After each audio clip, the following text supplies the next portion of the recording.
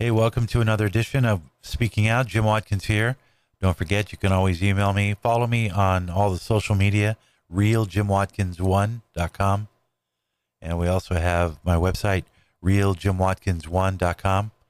And you can find the podcast, Jim Watkins Speaking Out, across all the major podcast platforms, including Spotify, our parent company, also Anchor.fm, and Amazon, as well as Apple, iTunes, Amazon, tune in, turn on, and drop out. That's what they used to say, right? So I was kind of making some observations. The other day I was watching two stories, two people on the news debating about the egg shortage that we've been having. And, of course, nobody's talking about the fact that egg providers are not getting paid by the expense of the eggs. The eggs prices have gone up, and it's not because what they're telling us is that the supermarkets are not wanting to pay the extra price that it costs to produce those eggs because of energy costs that have gone up. And, of course, there is avian flu. To what extent this is impacting eggs, who knows? Never know the truth. But then the other day they're talking again about how there's still the shortage of medicine for kids who have a flu.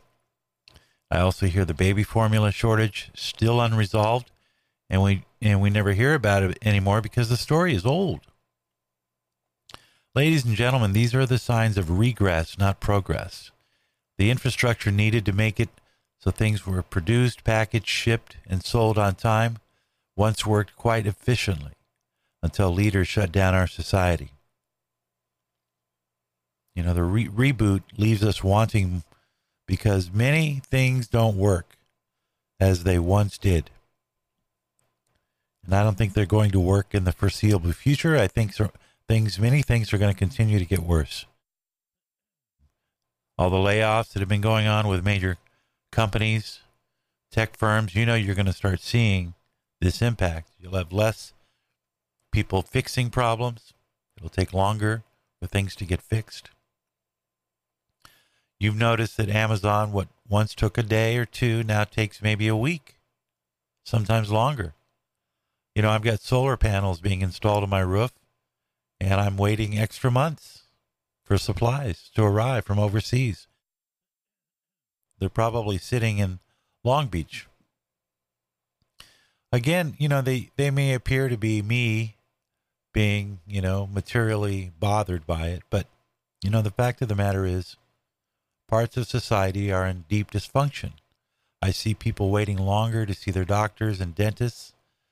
I see it harder to find competent workers. I hear it all the time. It's hard to find good workers who show up on time, get their work done, do it with pride. Customer service is not so good. The United States for a long time was the example to other developing countries on how to be, something to aspire to. Our roads and our parks were clean and pristine. I used to drive a lot in my younger years, and I would stop often at the little parks along the roadside parks, and they were just so well kept. No trash, well kept. The lawns were mowed, the bathrooms were clean. Not so much anymore. Used to be you could leave your home and you felt pretty much safe depending on where you lived. Now everywhere, you look over your shoulder. You never know who's going to come out and either shoot you or push you into a car or just kick you or stab you.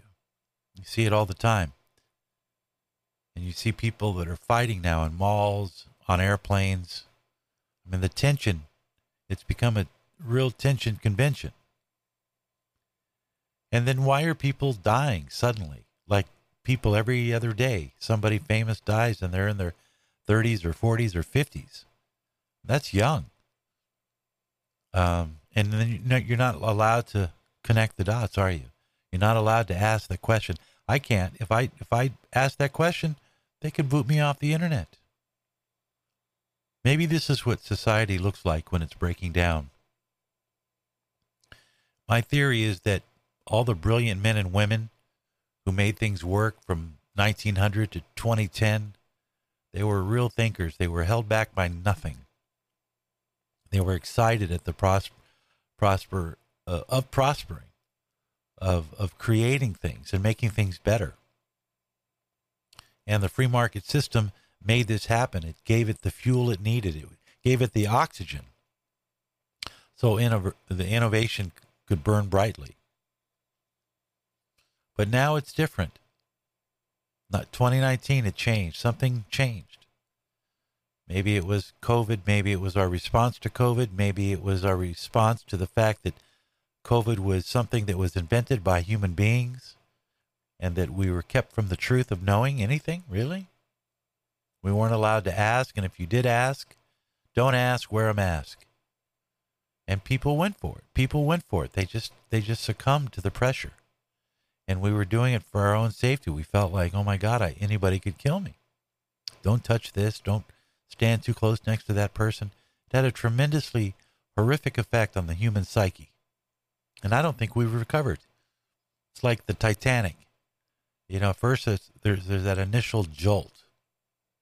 And then, you notice that things are starting to be at an angle. The ship is taking on water. It's starting to sink.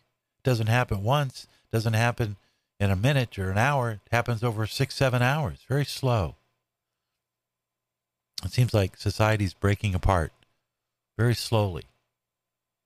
In academia, healthcare, media, the government, they're all being run by the children of these once great innovative thinkers, but they've been politicized. They've been brainwashed into believing into false science, false philosophies of fetishism and barrenness.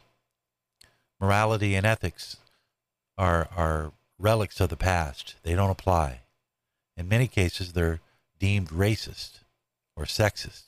In California, a bill is being considered that would give all people of color $5 million in reparations for the past sin of slavery because their ancestors suffered. Now, anyone who thinks this is a good idea or believes reparations are in order proves my point.